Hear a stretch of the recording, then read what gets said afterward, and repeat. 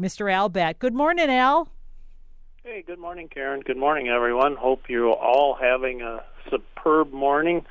I'm watching, I put a new feeder out, and the Blue Jays are somewhat, I don't know that they're frightened of it, but they're wary of it. I put peanuts in there, which is their favorite, but they're kind of avoiding it. They fly in close, and they gather, and they make those J sounds, and I'm sure they're talking it over, and pretty soon they'll be wolfing down all the peanuts. But it's interesting to notice how wary they are of that new feeder. There's something in that new feeder that's just telling them, go back. Do you think there's a hawk in the yard or something maybe that's scaring them off? Oh, no, they're at the other feeders. Oh, so they're having a high old time. But it's just when they fly in by this one feeder, they say, whoa, we're not going there. I don't know what that is, but it's, Al, it's different. Did you give them stale peanuts? Maybe they're protesting. Yeah, I just took it. It's a brand new bag, so I'm assuming they're good peanuts. It's odd that most of the peanuts I get are sizable, and of course they like big peanuts away, but these are tiny little peanuts. It's from the same company, same bag, but they're little. So there's a lot more in there, which I'm thinking maybe is a good thing because they'll get to have more of them, but maybe that's the reason. They're just saying, that's not our regular peanuts. Maybe it's too much work for getting those little ones, and they say, nah. It might be. So I'm kind of riveted on this the new feeder to see. It's kind of nice not to have a cold day or a snow and tell day. Boy, there for a while, everybody was, you get an email saying, how much snow did you get? And, of course, none of us have any idea for the most part. But it's I'm looking out, and the Blue Jays are not puffy now. It helps to be fluffy in cold weather, and they don't need to be because it's so nice and warm out. And watching birds is such a fabulous experience. It's the wonders of the universe unfold right before my very eyes. And the birds in my yard, they really appreciate curbside service. So I go and I fill the feeders, and they come in. They're like vending machines for the birds, only they don't have to pay anything other than just to be there. I watched a hairy woodpecker put sunflower seeds into the bark of a tree and then hammer them open this morning, and that attracted the interest of the Blue Jays much more than my new feeder did. They were just curious to see what this woodpecker was up to, what it had, what they might steal from it. I'm sure if the woodpecker, right after it left, they flew in and just checked in the bark there to see if it left anything. It's like us when our species, back when we filled restaurants, we looked around to see what looked good going into other people's mouths, and I think that's what they're doing. And I had a couple bird window feeders fall off in the cold. I think they're great for birds and for people who are prone to stir craziness or cabin fever, and they adhere to the window by suction cups, and the window needs to be clean, and it helps the suction if the glass is warm. So I had to wait till it got above freezing and the sun was shining on it, and I spread vegetable oil lightly on the suction cup rims to enhance the elasticity or the adherence to the glass. I have a heated bird bath going here. It's a recycled dog food dish, and birds can use snow and ice as a source of water, but it expends precious energy to convert it to water. In heated bird baths, they don't create warm water, but they keep it from freezing. And if you don't have a heated bird bath, you can offer fresh water in the early morning and right before dark, because those are popular times birds want water. And we talked about this last week, and a friend said she had heard that the steam from the bird bath had got on a cardinal, and the cardinal had some problems. But I think maybe the cardinal might have had some problems before. Healthy birds seem to be okay, and I don't see all that much steam coming off mine, to be honest. Great horned owls are incubating eggs now, and the young aren't free of parental care until sometime in October. So great horned owls have the most diverse diet of all North American raptors. Their principal prey items are rabbits, mice, voles, hares, and kind of a surprising thing, eagles use this for one of their primary food items for the young in the nest. Coots, American coots, mud hens are a big thing that owls love to eat. But their menu is long, long, long, and they occasionally hunt in broad daylight, and they may walk on the ground to stalk small prey. And this early nesting gives the young time to learn how to be a good great horned owl.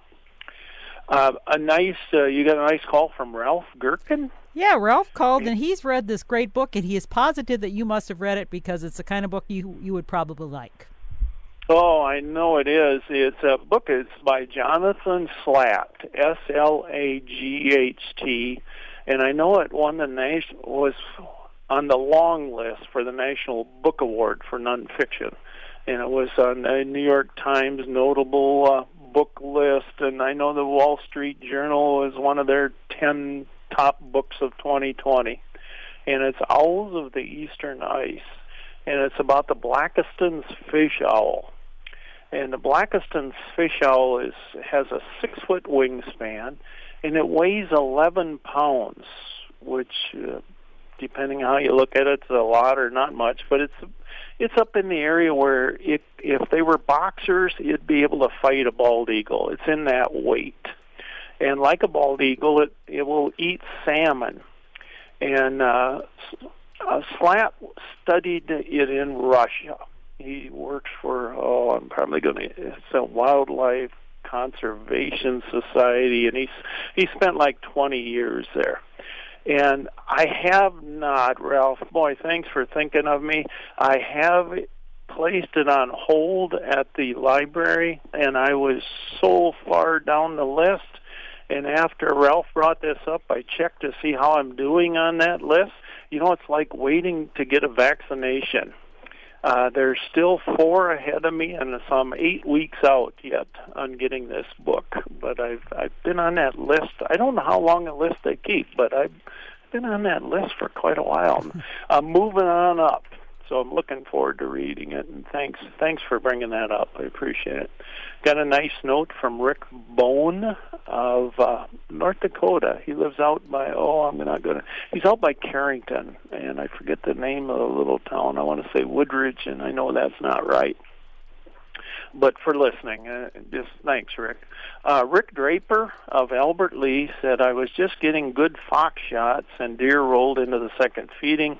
The fox, he has gray foxes.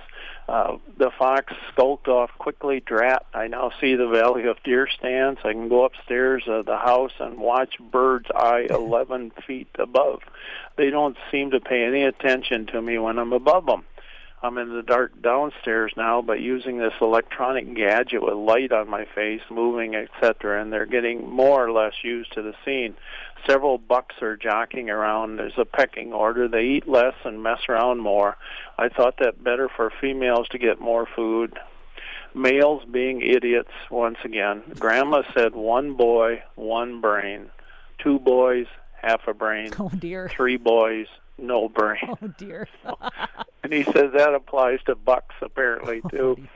They discover the food, and usually first in each evening to belly up to the seed bar. I wonder if the fox are a mated pair. I biked to local state park. He went out to Myrie Big Island. It has some wonderful trails, not only for biking but for hiking. He said, I saw a flock of robins on February 28th, several hundred by the edge of the road where snow melted, looking for food. Personally, I don't ever recall robins back here this early. Usually March 5 is early and mid-March. Norm, I think the bald eagle in State Park is on nest in considerable wind this day, but they're used to that with nests up so high. Are they starting their egg family in late February?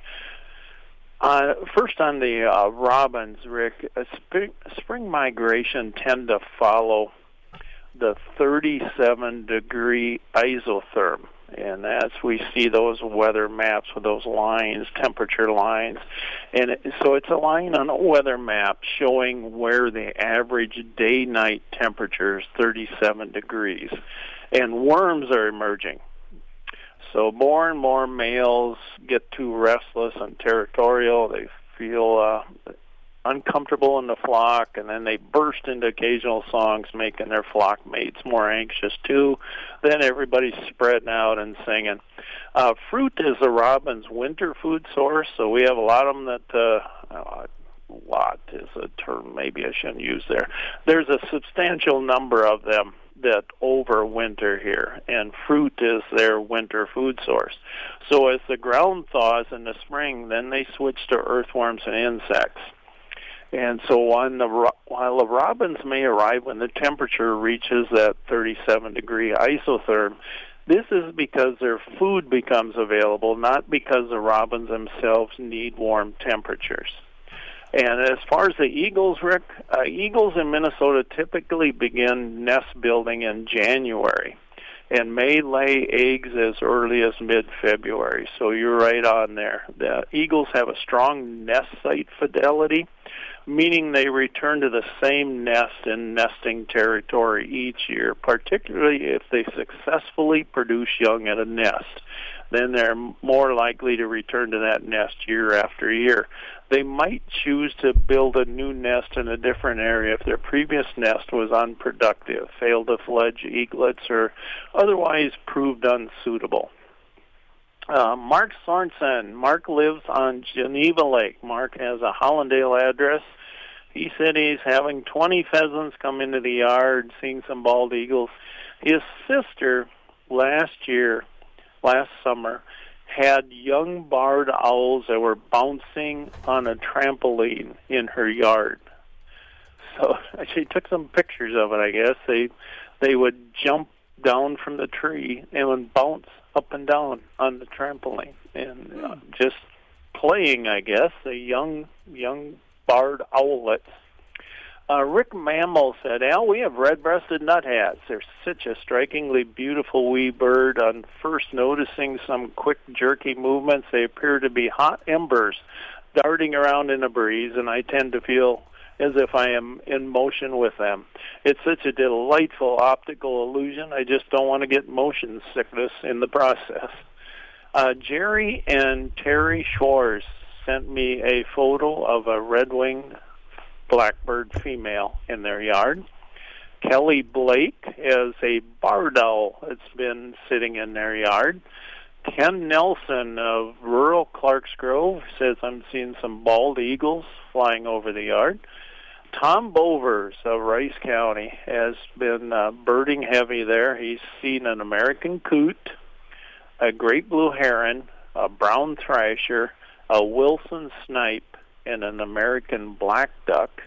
Andrew Longton saw a varied thrush in Varied in Rice County, a varied thrush in Rice County, not a rice thrush in Varied County. Brad Abendroth saw a white-winged crossbill in Blooming Prairie.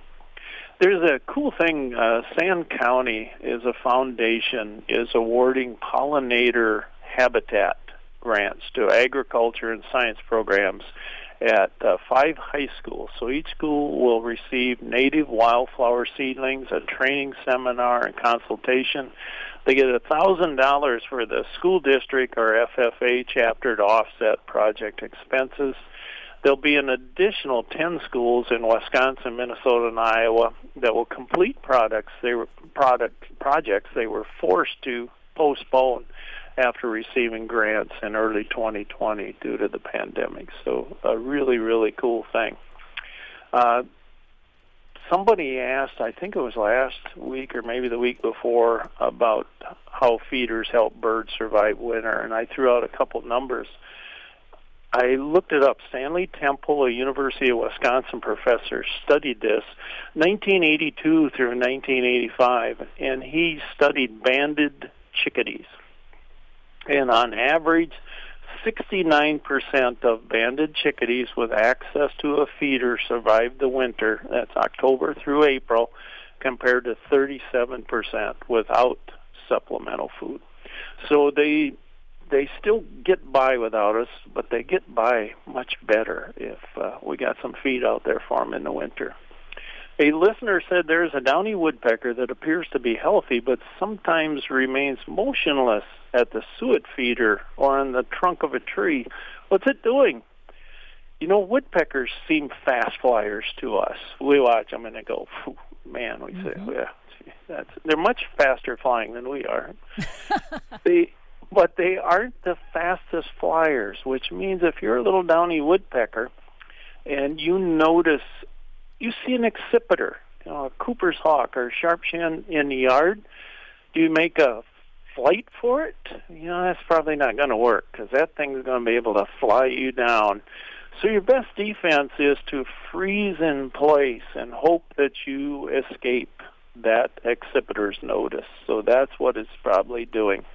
And sometimes it doesn't see the bird, but it hears other birds saying, oh my goodness, there's a hawk here, this is terrible.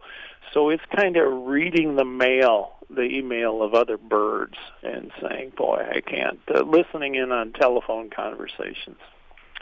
The same listener said, did John James Audubon believe that hummingbirds migrated on the backs of geese? You know, I can't say that's true. I didn't know the man, so I really don't know. And I've never talked to a waterfowl hunter who's found a hummingbird hitchhiking on a goose. I don't know how that hitchhiking myth started or why it endures. I suspect it was because people couldn't understand how a tiny bird like a hummingbird could fly such long distances all on its own. And I know if I were a hummingbird, I'd want a free ride. But hummingbirds and geese don't migrate at the same time or to the same places. Because we see a lot of Canada geese around here, and some of them just still move south a little bit. So it'd be tough if you're a hummingbird. You'd have to sit on that flight. We don't like that, sitting out there in a tarmac. They'd have to sit a good share of the winter. And geese do not serve meals on their flights either, so that'd be kind of a bummer if you're a hummer. A couple of really interesting stories came out. The railroad crews, they use explosives sometimes in the north to provoke small avalanches, just to get ahead of problems. And they were doing this in British Columbia, and an onlooker noticed that an elk had been engulfed in a wave of white, got under the avalanche. So he recruited a buddy, and they went to help the elk, and they found its face was peering out from the snow. Otherwise, it was immobilized by the weight of the avalanche. So the men got shovels, they dug the elk free, and it walked away, and they didn't request a tip. There was a two-headed bird, a ruffed grouse, was spotted in Cape Breton, Nova Scotia. They said the bird eats with both beaks and can fly. Wow, what a thing to see. And the world's oldest known wild bird is mother once again, Wisdom. She's an albatross, hatched a chick on February 1st on Midway Atoll. And Wisdom is approximately 70 years old and has hatched somewhere between 30 and 36 chicks. So she has been, I hope they all remember her at Mother's Day and, just get her something nice, whatever a albatross would like to eat, a fish of some kind, because that is incredible. And gray squirrels, they're an invasive species in the UK. And the government there has been trying to lure the squirrels into feeding boxes with these small pots containing hazelnut spread. They use Nutella sometimes. Yummy. Yeah. I love that stuff. It's spiked with an oral contraceptive for the squirrels. Oh, my goodness. And Prince Charles played a key role in setting up the UK. It's called the Squirrel Accord, which aims to manage the negative impacts of invasive gray squirrels in the UK. Are they native here, the gray squirrels? I know we have a lot of them. They are here. Okay, so they're okay here. In the UK. All right. Yep. Got it. And I've been in the UK, and they were just, they were everywhere. Kind of made you, feel like home a little bit, seeing all the gray squirrels, you say, boy, I am home. I'm still in Minnesota. An interesting question from someone says, what does beaver scat look like? Beaver scat isn't often seen because beavers typically defecate in the water. And beaver scat, as you might expect, it's predominantly wood material. And their feces disintegrate quickly in the water because they're mostly wood pulp in either a round or elongated pellet up to maybe an inch in diameter. So their scat resembles wood chips or sawdust glued together, usually a light brown or tan color. The Beaver Institute, yes, there is the Beaver Institute, says the preferred tree species of beavers include alder, aspen, apple, birch, cherry, cottonwood, poplar, and willow, with aspen, poplar, and cottonwood are their favorites. If the supply of their preferred trees is low, they will harvest oaks and maples, and conifers are probably their least favorite. I see them gnawing on ash trees because we have a lot of ash trees around, and they seem to really enjoy the bark of willows. I see a lot of places around lakes where they've been chewing on those. So it's beavers are being reintroduced in a lot of places. They found that the beaver ponds serve a purpose. So more and more places are doing this, not just in this country, but worldwide, trying to reintroduce beavers to where they once were. I saw an osprey on where we have our cabin last year. This is from Kevin. Do they eat anything other than fish? It's fun watching them fish. Yeah, osprey they're amazing fisher birds. And the osprey is the only hawk on the continent that eats almost exclusively live fish, which accounts for, I've seen studies, Kevin, saying 99% of an osprey's diet is fish. But on rare occasions, ospreys have been observed feeding on dead fish. Birds, snakes, voles, squirrels, muskrats, and salamanders. The osprey is one of the few birds found on every continent except Antarctica. And one of the other ones that really comes quickly to mind is the peregrine falcon, is another one. And another listener said we have screech owls that nest in a wood duck box. They go down by the water. We have a pond. Do they eat fish? Yeah, they're no Blackiston's fish owl, much smaller, of course, the eastern screech owl, and they eat many kinds of small animals, including mammals, especially mice and voles, but birds, insects, reptiles, amphibians, bats, tadpoles, moths, crickets, worms, and fish. So a bald eagle and an osprey aren't the only birds that watch fish like a hawk. With the screech owl, I think you could say if they can catch it, screech owls eat it. My mother used to say about one uncle, if you put it on the plate, he will eat it. It doesn't matter what it is. He doesn't even ask what it is. He just eats it. And I think every family probably has somebody like that. So a lot of great things out there to see. I was always kind of, as a boy, I'd kind of pick at stuff. And my mom would say, eat like a bird. Well, no, because birds just wolf things down. I kind of picked things over, and my brother would pull peppers out of everything because he didn't like peppers. So Mom would sneak them into hot dishes, and he'd go through it with a fork, and because he didn't have a fine-tooth comb, I guess, and pick out those peppers because he wasn't going to eat those peppers. But every so often, Mom would sneak them in there, and he would eat them mistakenly. So I always picked at it, but boy, I had one uncle that just would, I don't know how many he got up to. I know thirds were just barely a start for him at a meal. It's a great day to be outside, a great day to get out there and just take a walk and look at things and notice how things have maybe changed since the last time you walked. If we walk the same trails, we see different things. We notice things that change, and it's a fun thing. Birders talk about birding a patch. P-A-T-C-H. And that means that they go to the same park maybe 3 days a week or 4 days a week or maybe every day. And they go for a walk, and they just see what's there. The next day they're out there walking, and then they see, well, that's a different bird. I hadn't seen that yesterday. And each day they'll see some changes, and especially when we're kind of on the cusp of a different season coming in here. It's a place where you can go and you will see robins come in. You will see different birds that will come in. You'll see the killdeer, the red-winged blackbirds, some of these birds that come in the spring early. And you will notice them because it's your patch, it's your yard, and you will just notice changes there.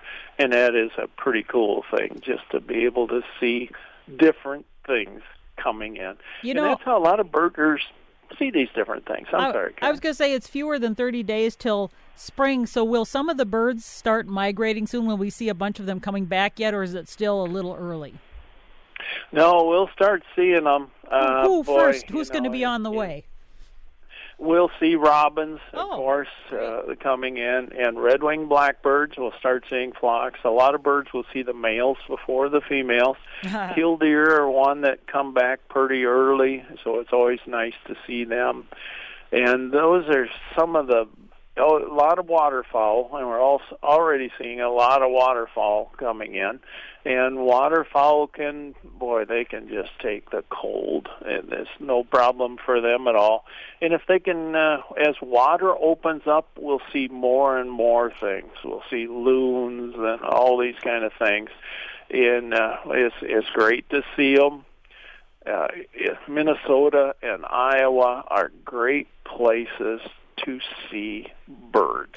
Well, only in spring. Here's a question. I've let about 6 oranges in the house kind of spoil. I mean, they're not rotten, but they've just kind of shriveled up. Is there anything, if I put them out now, that would want them or eat them so they don't just go to waste? There's always a possibility. Probably not so much if there's some spoilage on there. Well, no, they're not spoiled. They're just shrunk, so they're not as moist. They're just they're just kind of dried a little bit, so they're sort of they're not bad. Yeah, I'd cut them in half and put them out there and see what happens, because there's a lot of woodpeckers. The red-bellied woodpeckers love fruit. Okay. And some of the other ones will also eat it. So you never know what's going to come in and eat it as long as the fruit is still good. And then be forewarned that maybe nothing will come in and eat it because they're off eating other things now. On a day like today, they have a lot of... the grocery stores have opened up for them again today. There's a lot of natural foods that are going to be available out there. They can find berries on trees. They can find seeds along roadsides. And one of the other birds of spring are the horned larks when they come in large flocks. And they're birds that we see along roadsides, brown above and light below, and kind of fly ahead of us as we drive down the road. And to me, they are another sign of spring. Robins I don't count as a harbinger or harbinger, whichever way I hear it pronounced both ways, of spring, because we see a lot of them pretty much here all winter. I look for the flocks of red-winged blackbirds to be kind of a sign of spring. And then when the males take up a post and start singing, that's certainly a sign of spring. And before you go, of course, our friend John from New Ulm weighed in with a question, or actually a riddle for you. And he doesn't say, Al's going to know this one, so maybe he thinks that you don't know this. All right. So, good. What is the snowman's... Pressure's off. Yes. What is the snowman's favorite food? What is a snowman's favorite food? I have no idea. It wouldn't be carrot. No, it's a chili dog. Chili dog. And he also comments, he says, I do notice some birds like dry cat food, so there you go. Yeah, there's a number of birds that like pet food and will come in and eat it. So, folks, thanks for listening. It's 20 below something temperatures, and I don't know, we're pretty good with them. We might whimper a little bit, but those cold temperatures are one of those things that make memories. And I was telling a friend that the other day. I said, these are the things we remember, you know. It'll give us something to talk about next summer. We love weather stories. These cold temperatures make memories, I told him, and he said, I'll remember my eyelids freezing open. Well, I didn't say they'd be good memories, folks. Remember, Heartland is well worth driving past. Thanks for listening. Thank you, Karen, as always, for your wonderful company. Do something wild today, folks. Get out there and look at a bird. Well, thank you, Al. Always great to chat with you. We'll talk to you next week, all right? Thanks. Thanks, Karen. Yep, bye-bye. Bye.